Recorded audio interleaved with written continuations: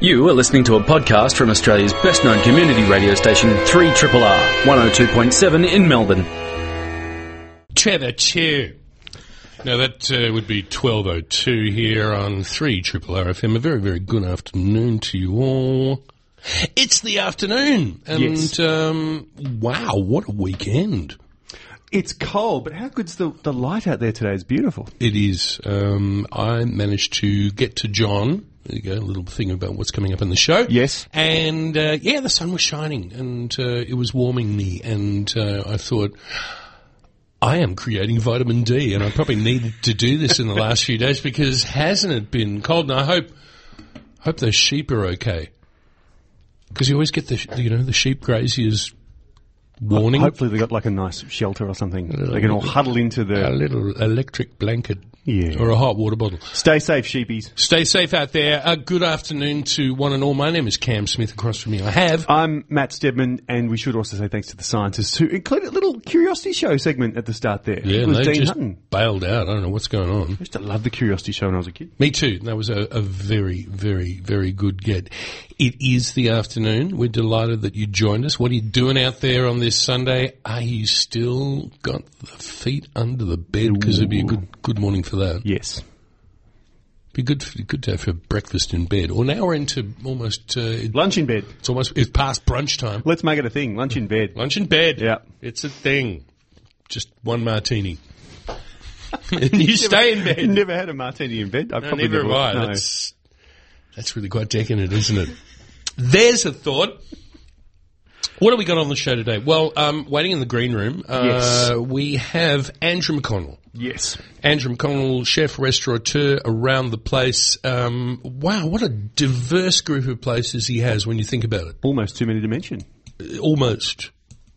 But, from Japanese-inspired canteen to yes. fine dining. Yes. To great food all day at Cumulus. Yes, if you've eaten at Cumulus, or if you've eaten at Supernormal, or if you've eaten at Cutler & Co, you've eaten Andrew's food. You have. You have indeed. So we're going to have a chat to him about what makes him tick. No, it's sort of like, how do you keep all these balls in the air? One, what do you do on a Sunday? What do you do in your own kitchen? Yep.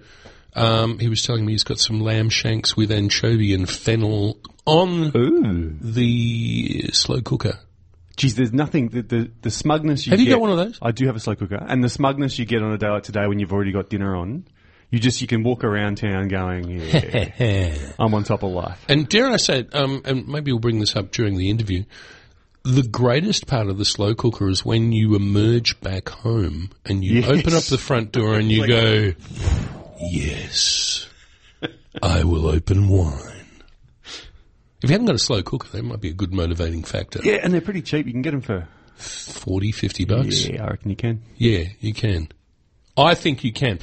We go to John because he's the star of the show. Yes. And we have a chat to him, as I mentioned before, in the sunshine, which was very, very good. And then waiting in the green room, a fabulous winemaker with his feet across from the water to the mountains. Yes. The Grampians. He grows stuff in Halls Gap. He grows stuff on the peninsula. He makes Riesling, which has been a point of contention. I just like to. I just like poking him about it. Really, it's just it's like shooting fish in a barrel. It's just we always come back to who's drinking the Riesling. Who is drinking? Why would you? Yeah. And I've actually, as a bit of a penance for being a bit nasty really over the times, I have made him something which I reckon goes beautifully with a Riesling. And I'm excited about this because it's quite rare that you cook food and bring it in, but you've done it today. I have. And so to go with the Riesling, we are going to be enjoying a leek tart, of which I've made the pastry. Yes. The bêche. Yes. Sautéed off the leeks. Yes. Added stuff to it.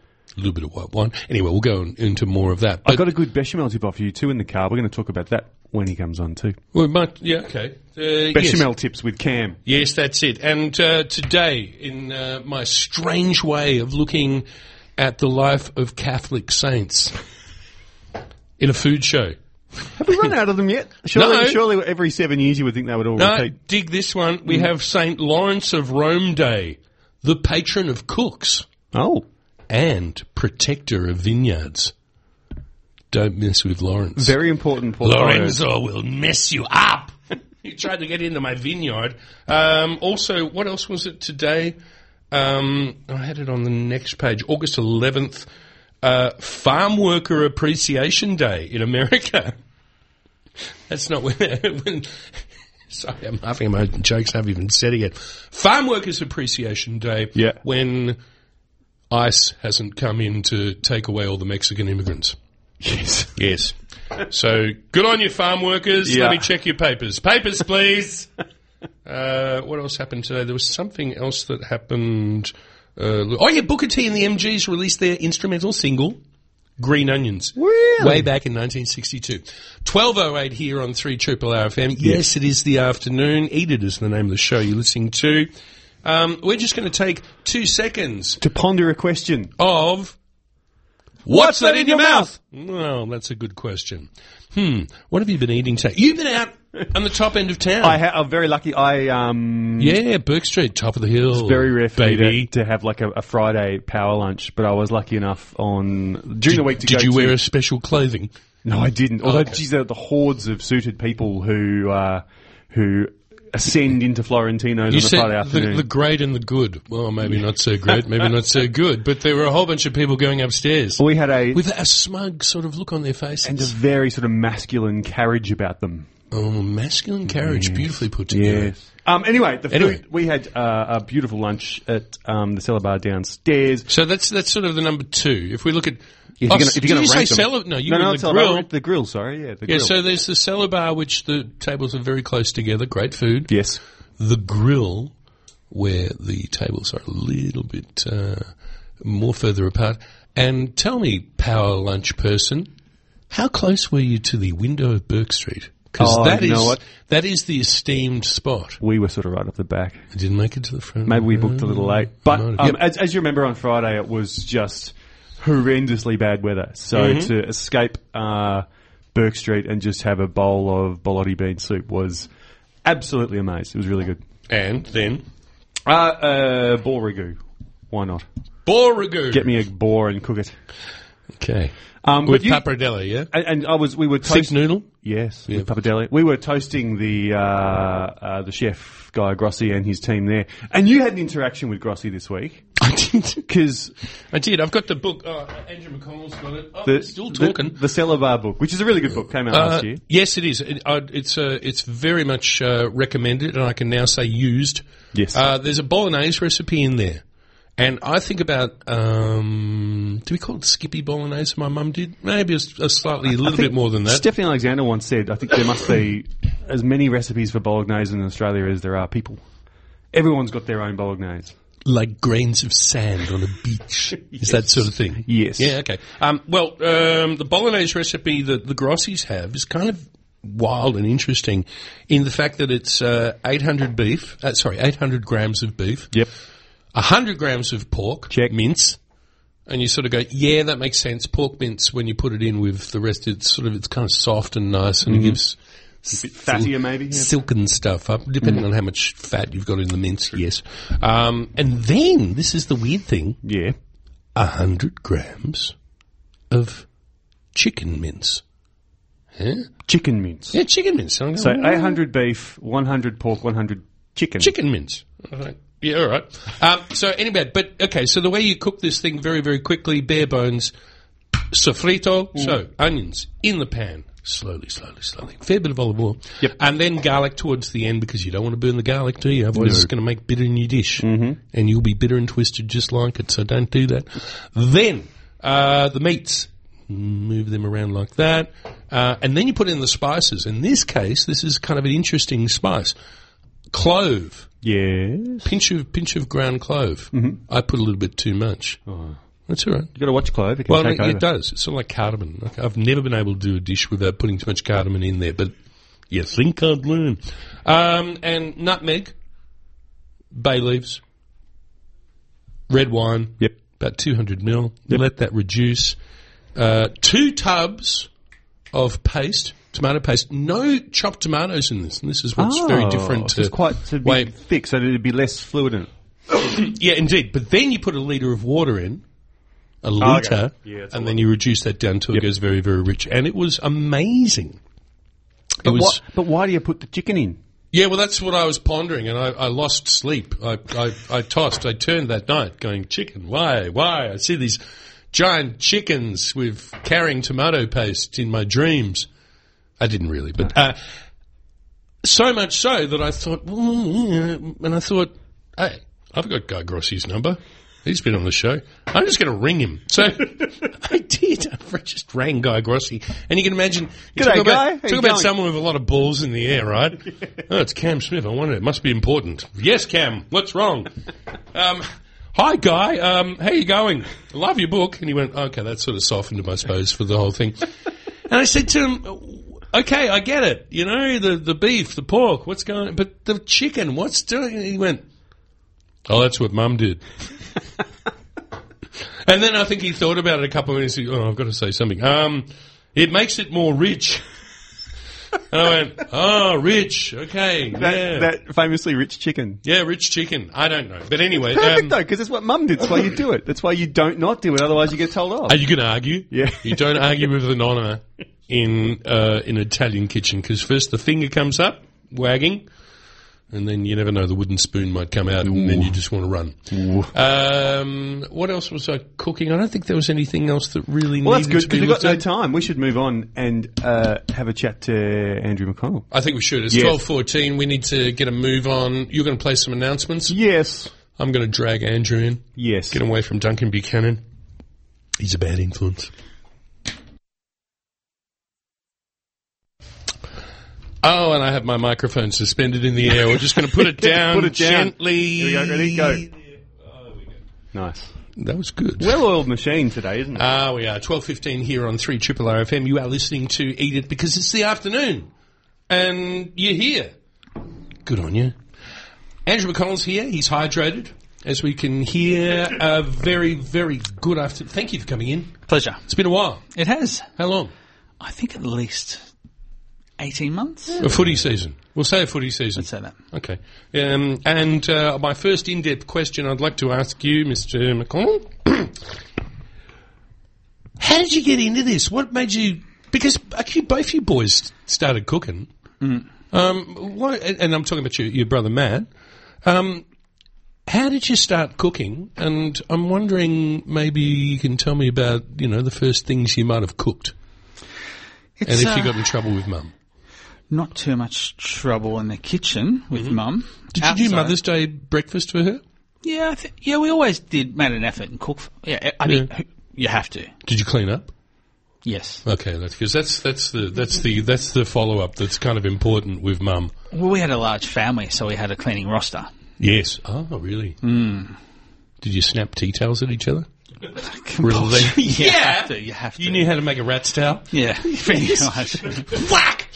God, they could hurt, couldn't they? They could draw blood. They could draw blood if you did it properly. That's it. Yes. But Cooking Genesis, though. Yeah, it's a tricky one because it wasn't my intention to leave school and start cooking, even though I had dabbled in it and enjoyed it.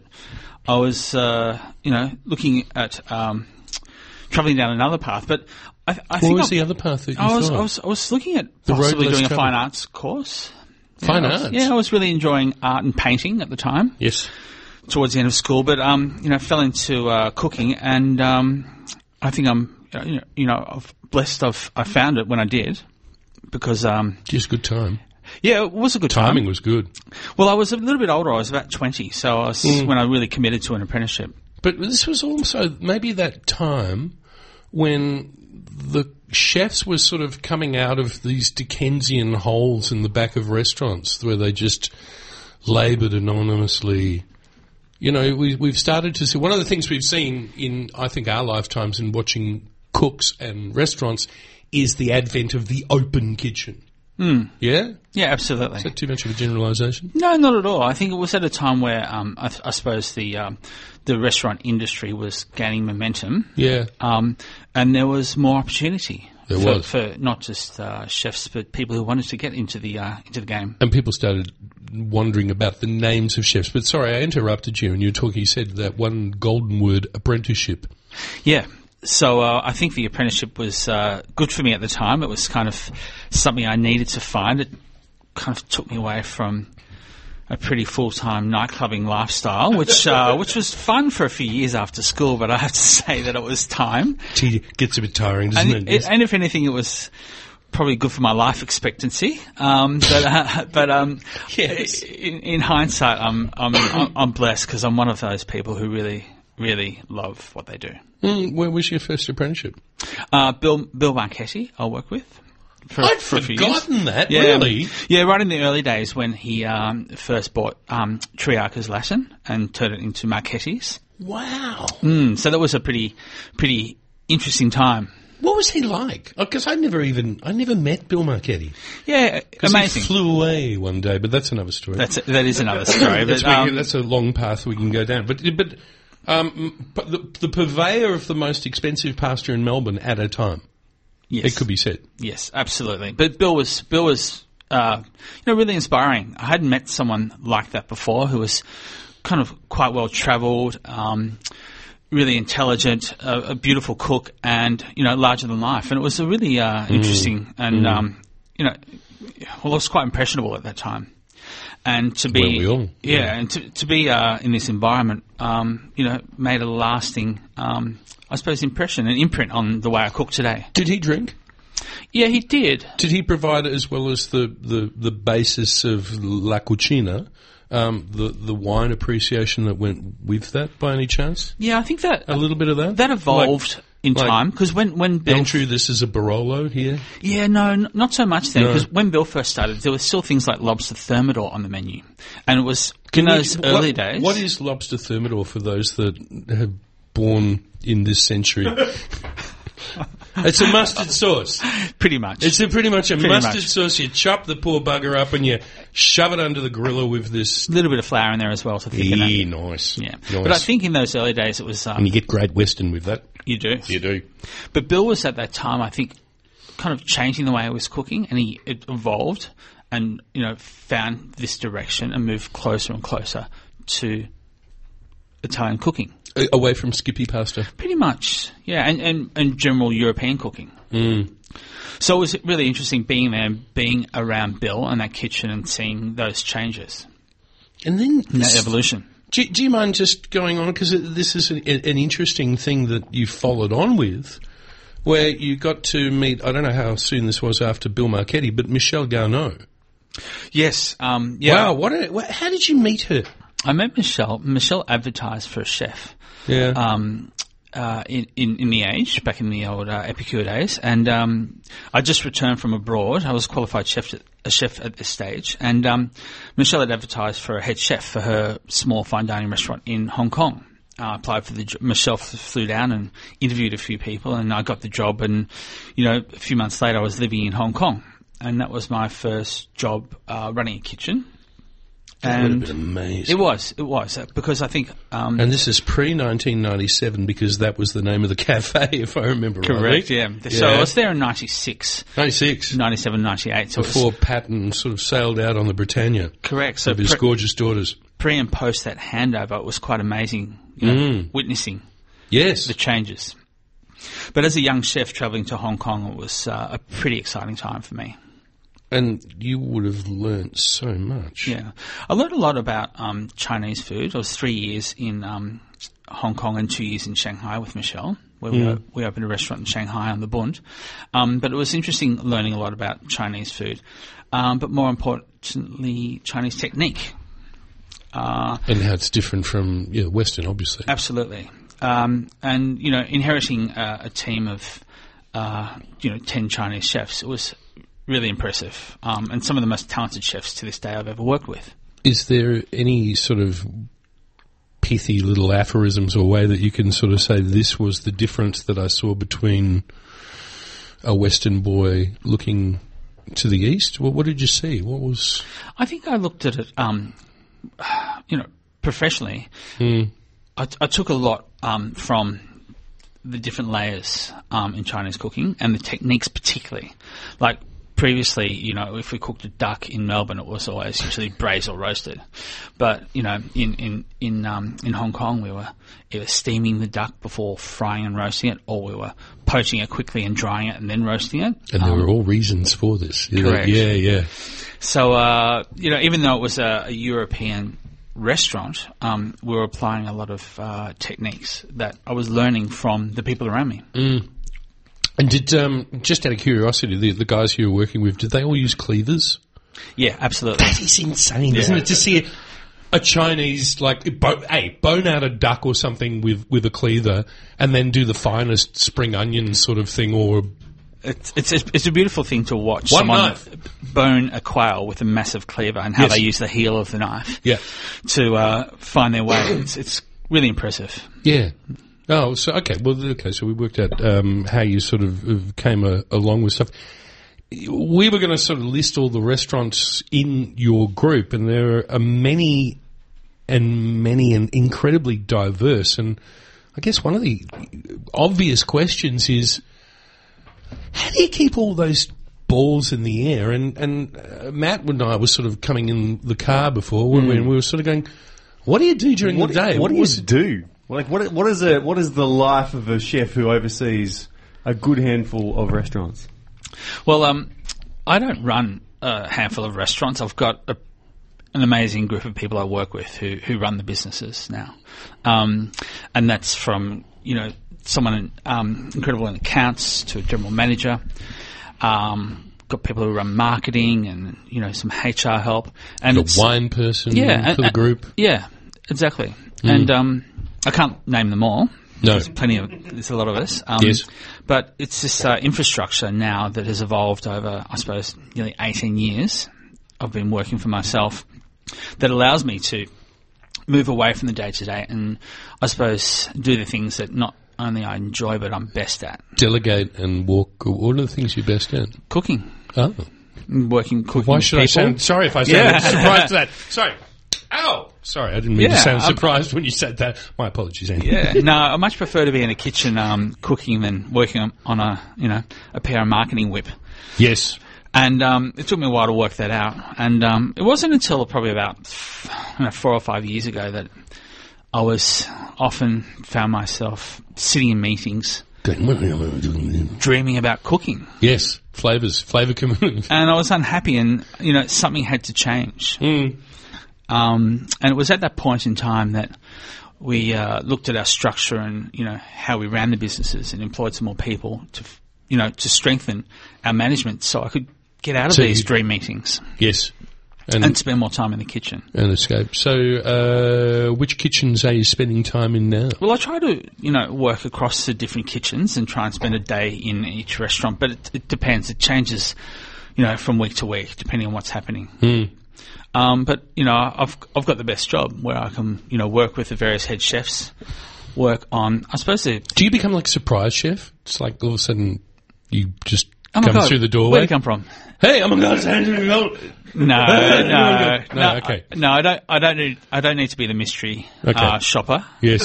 You got other people to do that for you. Yeah, that's true as well. Yes. But, I think it's really important to trust the people you work with. Yes. And, I have that in spades now with the people I work with. And I feel as though I'm working creatively, but a real more of a support role as well for a lot of people. Yeah. What are you cooking at home at the moment? And right help now? yourself to some of the water if you want a little soup. Like right now? It's a free kick, really, if you want to talk about what you're cooking right now at the moment. Actually, I do know that there's a slow cooker with something delicious in it. Well, I bought a slow cooker. You only just got one? I only just got one. Wow. A few months ago, and I bought it for my wife. And Joe, now you're taking it away from watching her. it, Yes. who hasn't had a look in, sadly. But it's I love it. What's good about it? I love that you can put it on, like you said earlier, and you can walk away for the day and come back, and the house won't be burnt down. Matt, no, we're just saying that, weren't we? The smugness. Most importantly. The smugness, yes. But I love, it's great for braising meat, of course. That's the obvious. Quinces, the best in the slow cooker. No. Longer and slower the better for quinces. So you can get that really deep burgundy colour. Yeah. Really? Yeah. And you can, and the good thing about the slow cooker is you can suspend things as well. Yes. So when you think they're ready, you can hold them, let them cool down, and then actually just put it back on. And if I could just give, that is probably one of the greatest advices if you still do dinner parties, that get yourself a braise or something so that it's just ready and you can just plate up so you don't have to freak out. Yeah. But I find that the less you put in the slow cooker, the better. Yep. Okay. So what's in your slow cooker? Just let people know. Right now I've got, I just chopped up a fennel. Yes. On the bottom. Yep. So, half a dozen lamb shanks. Yes, browned or just chucked in? Straight in. Straight in? Yep. Really? Half a dozen anchovy fillets. What sort of anchovies? Ortiz, salted. Oh, uptown. Yep. Okay. Yeah, okay. much. Yes, thank you. And then some garlic and a splash of white wine. And what I like about the slow cooker is you don't need to immerse or submerge everything in liquid. I like more of a dry. The steam works too. Yeah, more of a dry braise. So when you finish and you want to eat it, you don't need to stand around and reduce the sauce for hours on end. No messing around. Boring. Just get in there. But anchovies are a really important element with savoury cooking, I find. I like to add an anchovy instead of a pinch of salt. Sounds great to me. There's a great recipe from Philippe Michel, and I'll do this because Matt's going to start giving me the wind-up. Philippe Michel says if you make a reduction of... what was it? It was pretty much anchovy tarragon. Anchovy, tarragon, a little bit of oil, garlic. Cook that out on a little sort of pan, and then you puree that and put that underneath like a rack of lamb or... Delicious. Yeah, just incredible. And it's great for people who hate anchovies too because it's good. You're out to lunch with the fam? I am. Will you say hi for me? I will. Where are you headed to? Heading to Chibi and Collingwood. Okay, that sounds good. Well, thank you very much. Matt's making like a helicopter, so that means it's time. Thank you very, very much for coming in. Great Enjoy the day. Thanks for the chat. Done. Some music, Cameron. Oh, yeah, this was interesting. Your pick this week. No, actually not my pick. This is Mira's, the pick of Far and Wide that was on Friday. It's a little bit avant-garde. Yep. There's a language warning here too, so yes. if you've got the little ones, go out and play in the traffic. John, what's going on? The sunshine making you generous. Oh, generous, mate. I feel like I'm alive again because it's had its moments through the week. And they tell me later today the hail's coming, so make it worthwhile while you've got it. Hail Mary. Yeah. Different line. No. Hey, actually, my thoughts were with you in the last couple of days. I was thinking if you out here sheltering under a shed with just the wind and the rain and... Oh, my Lord. I thought maybe he'll make a fire or something. Yeah, well, in the olden days, the old Chinese guys used to get the old olive tins and break them open on top and throw the old sticks in and light them up, but you're not allowed to do that anymore. So, yeah, no, not at all. I kind of like the sound of that. It's sort of such a cross-cultural thing, the Chinese... Yeah, using olive tins. You know what I did? I come up here on a Friday night after school and the old Chinaman's got the fire going and I've got a fresh sausage on a stick. He nearly wanted to kill me. He said, get out of my way. Really? Yeah, I was making him hungry, you see. I remember one of the greatest moments that I've ever had at the market was the one time Mr. Louis up there said, you want to sit down and eat with us? And I sat down because I used to have lunches there. Yeah, he used to eat well. Well, we all do. See, we bring our food from home. Before we had the big thermoses, and we always had soup or a stew or something in them. And even in the earlier days, I'm talking about 50s and 60s, Mum and Dad actually had a primer stove here. Yeah. And they'd cook up their breakfasts. Mate, when you get up really early and you're freezing, you really need something to warm you up to get you going through the day. So there's nothing better than a good plate of something hot to keep you going and start life up again. The other one was Cam Russell down there in Frigidaire Gulch over there. It's the coldest part of the market there, just near the dairy doors, because there is never any sun and it just always seems very cold. But he used to do the most amazing... They had like a little kitchen organised, toasted sandwiches. Yes, definitely. And you're lucky to get one of those. Anyway, here we are. We're at the market. A very, very good morning to you. We can confidently say it's midwinter, isn't it? Yes and no, because have a look at these asparagus, mate. Okay. Look, this is a big fat asparagus, thicker than my thumb. And mind you, And he's got big hands. Now, we've got these little spindly ones. Yeah. Not my favourite. People look for the thin ones. And I keep saying to them, it's okay if you've picked them on the edge of a forest and you've got a wild asparagus to have them thin. But when they're jumping up out of the ground, the big ones take just as long as the little ones to grow. So they're big and juicy. And I've been saying to my regulars, if you think the big ones are too fat, cut it down the middle. Leave the top bit whole, cut the bottom bit down long ways, and it'll cook all the same time. It'll be the best asparagus you've ever eaten, and you'll never eat the little ones again. This is a little early thing of spring. I was actually surprised when you... First thing you did when you handed these to me, I thought, yeah, those little ones are very, very spindly. I wouldn't really go for them. Yeah, but a lot of people look for them. Yeah, I know. There's just two different ways we buy asparagus, but this big, thick one, this Kiwi Rub? Yes, it is Kuwera. It's not a full crop. What they do is one or two will jump up here and there, and they have to go and pick them. That's why they're so expensive. They've got to walk a bit of distance to get a full box. Not like when they're going, they're millions all together. And they just chop and pack and we all have a feast. So at this time, we're selling 15 a kilo because these were classified as seconds because they're a little bit ugly, but there's no waste on them at all. They're not straight and pretty, that's all. Yeah. And the flavour's good. I got lucky. Franco made us an asparagus omelette during the week. Hey. So she must love me one way or another. Wow, okay. So all is good at the moment. Yeah, and I've got battered cauliflower as well. So it must be exceptionally good. Okay. But yeah, that's something that we'll do because you're still in winter and you're still heading into spring. So these are a beautiful comfort food for me. So and very, very, very good for you. And very good for you as long as you don't have it every day because, they are fried in olive oil and... some of us are a little bit heavier than others, but we're still careful. We have a balanced diet, I'd like to think. Yin and yang. Yes. Is the go. Do you know these things are related to the lily?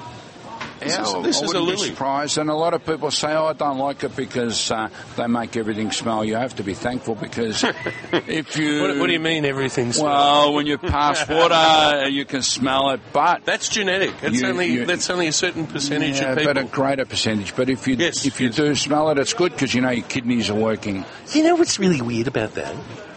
Is that you can eat pretty much the asparagus and within it, and it'll happen within... I reckon. Yes, that's so. But like I said, it's what's good going on because there? What's going on there, John? Your kidneys are working. Yeah. Now, just observation-wise, if you look up there, you can't really. You can sort of see. It is the biggest line I've ever seen for the donut van today. This month, I think it's the biggest I've ever seen in all the years that I've been coming to market. And I've been coming to market, Dad's been doing this 72 years, so I'm only 63, so from before I was born. But never seen it like this, even when the market was really jumping. And they're pumping them out. It's not as if that they're slow in doing it. So. No, that's the thing. Just in case you're wondering, context-wise, what are we talking? The American Donut Kitchen, 75 years, was it? Something like that. Yeah, we had a chat to the daughter the other day and talking about it, and all the way from the Melbourne Olympics to the present day and around Victoria. This place has been pumping out donuts, and they're doing it today. You've got a capsicum. Now, this is to show you contrast between winter and summer. Now, this beautiful capsicum came out of Queensland. Have a look how thick the flesh is, Cameron. Tell me, what's that, half a centimetre or more? It's almost his little finger. My little finger. I don't have as big a hands as John. This is a beautiful capsicum. That's full of vitamin C, full of juice, full of colour. Yeah. It does wonders to a stir fry or stuffed capsicum. You know what I did the other day? Tell me. Okay, in the oven, blister the skin, hot oven. I just rub a little bit of oil on it because that heats up the skin faster. Anyway, you get the skin off, you chop it up, and you dress it with some olive oil. I've got some fresh oregano. And some fresh oregano leaves just sort of ripped up and put on top of it with a bit of salt and pepper. Gee, that was good. Sounds good. Yeah, it was good. I'll tell you a better trick. Of course. A lot of people look for these beautiful, hard, big capsicum. Yeah, that's fine. Yeah. But the real grandma's trick is to get a capsicum that's a little bit withered. If it looks a little bit wrinkled on the skin, Yeah, don't throw it out. don't throw it out. It's a riper capsicum, more sugar. When you put it in the oven, it doesn't burn. All the skin burns up, wrinkles up, goes black, whatever, and your capsicum's beautiful and juicy. Maybe a little bit thinner flesh because it's ripened up, Yeah, but the the sugars will be there. intensity of flavours and aroma is better.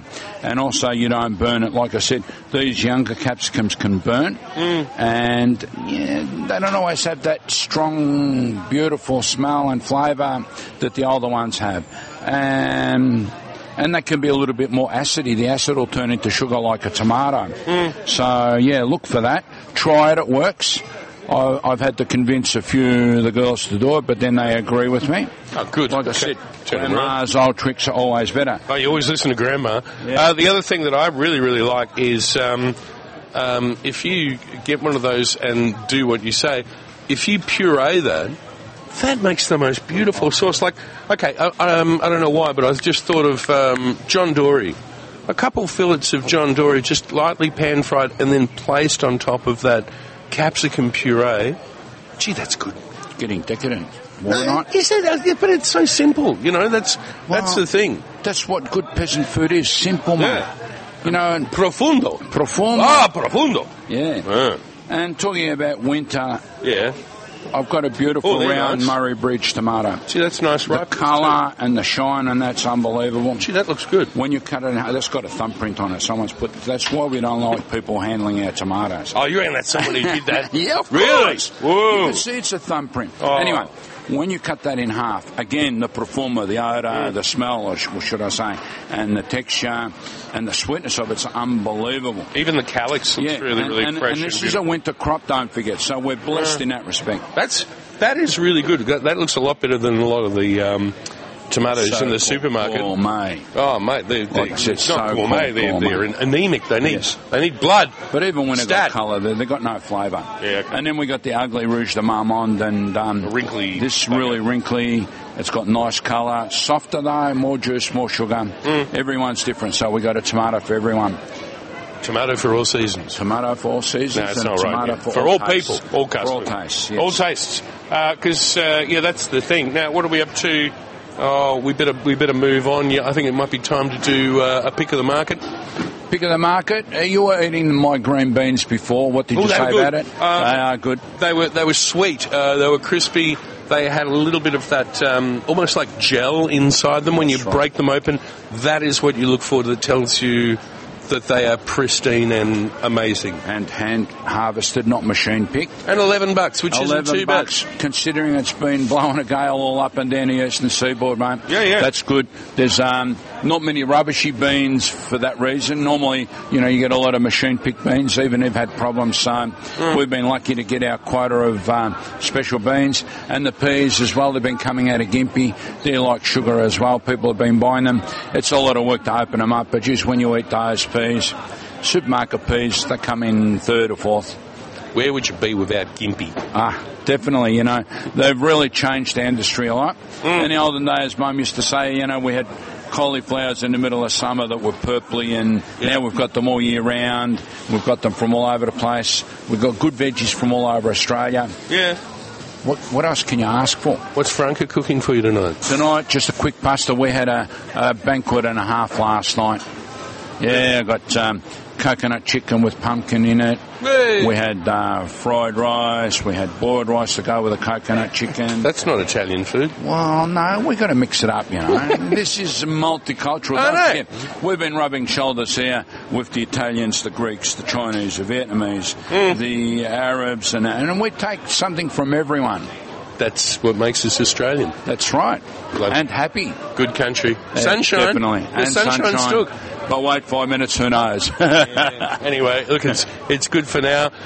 Hey, we'll see you at the other end of Radiothon. Have you got any message for people for Radiothon? Well, when the Radiothon's on, people will ring up and subscribe, because you know what? Someone's got to pay the bills. It's just plain Perfect. fact. So, we all have fun doing this, but yeah, it's got to be done. Sounds good. So subscribe. On that bombshell, I'm going to get out of here. Thanks, John. No worries. Have a spectacular day. Hey, look out for my glass over there. Hey, sorry, That's my Jimmy. drink, man. That's my drink. What sort of drink you want? What sort of drink you want? Make it a double. Yeah. All right, somebody gonna sing? Somebody gonna sing? Let's drink. Cheers. Salute, gentlemen.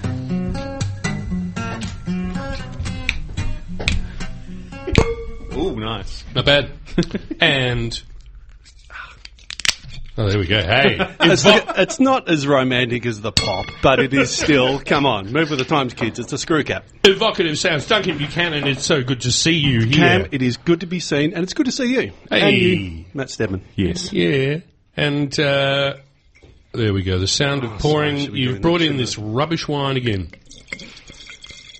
It's the rubbishy Riesling. And this is something that I've given you a hard time for so long Yes, now. you have. That it's a hackneyed running gag, isn't it? Hackneyed. Yeah, well, a hackneyed running. It's just talk about it all the time. And I do, because... And the basis of it is that Australians don't... That smells damn fine. Made it myself.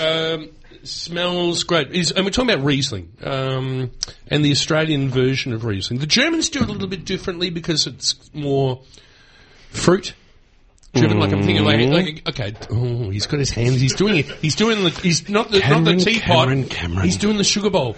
He's got his hands on his hips and looking at me. Okay.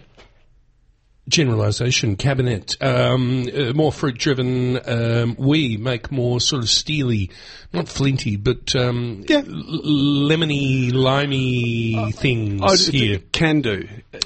We can do. There are a lot of exceptions to every rule. Jeez, that smells good. And but that's kind of what and the genesis of this whole thing, as I wave my arms about madly, the genesis of this whole thing was you have been extracting the urine, shall we say? I have been mercilessly. I'm like a urologist. And yes, about Riesling for a long time, and you've always threatened. It's an easy target. Oh, exactly. But it's always been the threat that you will make a leek tart in order to, and then we could try it on air with some Riesling to see how it goes. And listeners, Cam Smith has come through. We have in front. This doesn't make the greatest of radio, I suppose. I'm about to describe what's in front of me. Yeah, but there's theatre of the mind, Duncan. Have a go, mate. Have a go. Won't I? This lovely leek tart that Cam had. You put this together last night, Mr. Smith? I worked on it last night. Because here's the thing: leeks are sweet, butter is fatty. You combine those two things. That's basically what this is, encased in pastry. And the generous acids that you have... God, I'm sounding like a wine wanker. The thing about Riesling is I thought it could work. What's the verdict? I think it does. I've just had a sip of the one. This is a 2016 Fallen Giants Riesling that I did make. Loaded up with acid. I know there's a fair amount in it. Smells great. Tiny hint of residual sugar too, which I think works. Yeah, it's tiny, it's only about 4 or 5 grams. So to give you a bit of a snapshot on what people generally can taste, below about 3 grams per litre of sugar, the average palate won't see that as sweet. You might get some sort of hint of fruit sweetness, but I'm getting grapefruit at the end of that. Is that? Yep. Yeah, I'd back you on that. And it does have those more citrusy sort of tones to it. But that's that acid thing that really cleans it up. Really will clean up that. Come up the back and say, is there any butter here I got to deal with? Exactly. Yeah, I'm here. Don't you worry about that. I'll be cleansing your palate now. Thank you very much. But there's this weird vinosity about it at the front. This is actually a really... What do you think, Matt?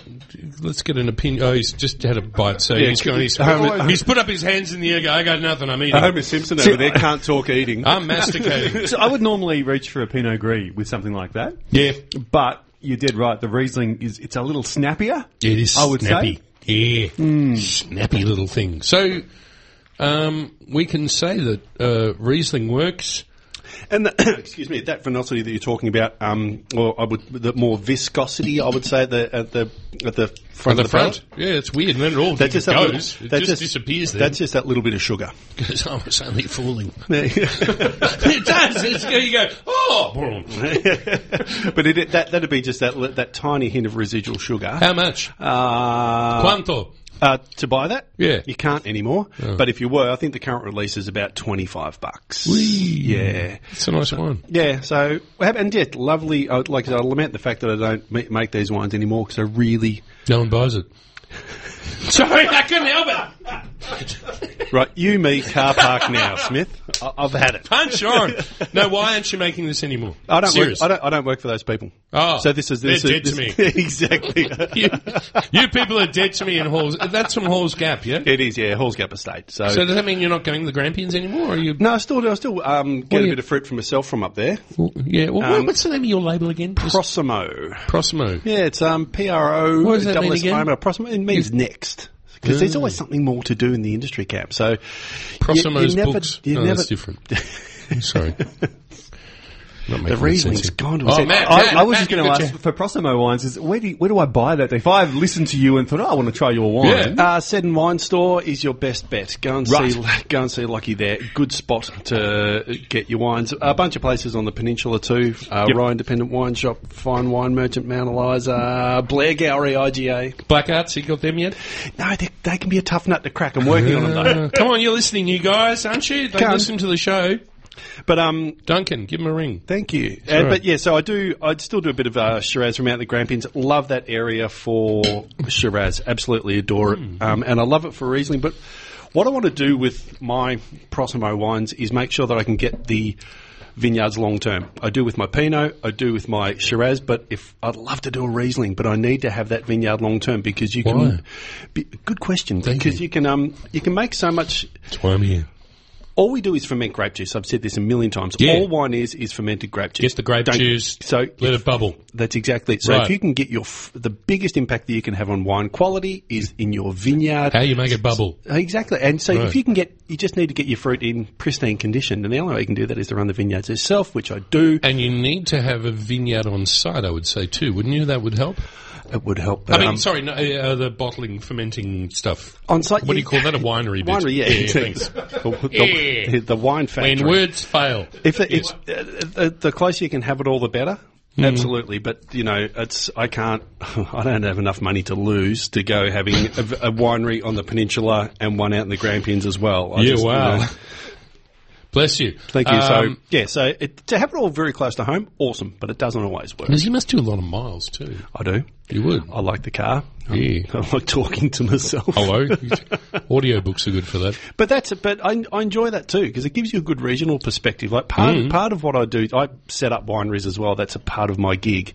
So I'm around Victoria and New South Wales and Tassie a fair bit, and it's nice. You get that great regional perspective. It makes me kind of sound like you might know what you're on about when I come on shows such as this camp. Hey, which is kind of good. And now I was speaking to Gary Mills, and we were talking about the seasons and the change. Because let's face it, the one thing about you guys is you're out there at the vanguard of watching what's happening. And he was saying, with this warm weather we sort of had a while ago, the Merlot was starting to sort of fatten up and was getting close to bud burst, but I reckon this weather we've had this weekend just go.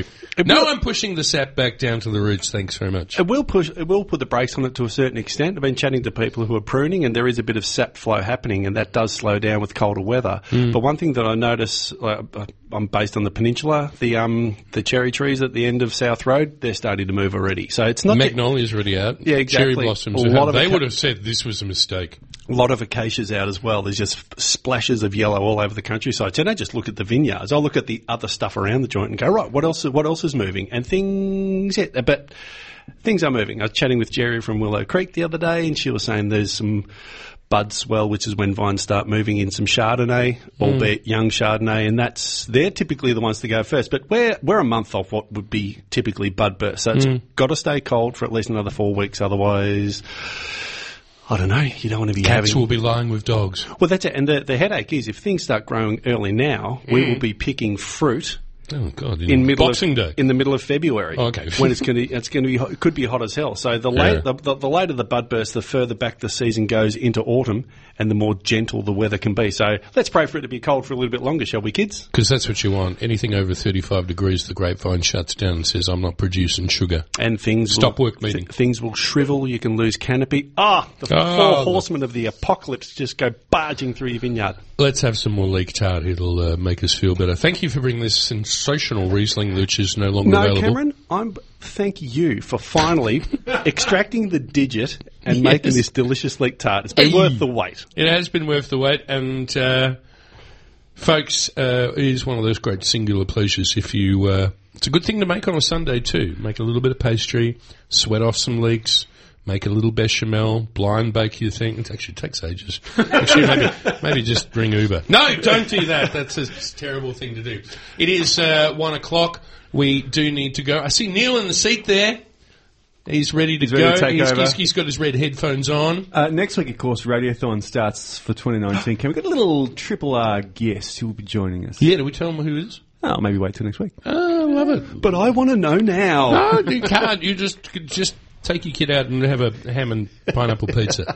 Thanks for the Riesling, Duncan. Pleasure. Thanks, guys. Thank you, Matt. Thank you, Cam. See you next week. And thank you, Andrew. Hope you're enjoying lunch if you're not already there. And most importantly, thank you, listeners, for tuning in.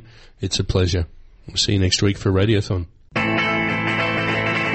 You've been listening to a podcast from Australia's best-known community radio station, 3RRR, 102.7 in Melbourne. For more podcasts, information about upcoming events and our live stream, please visit our website at rrr.org.au.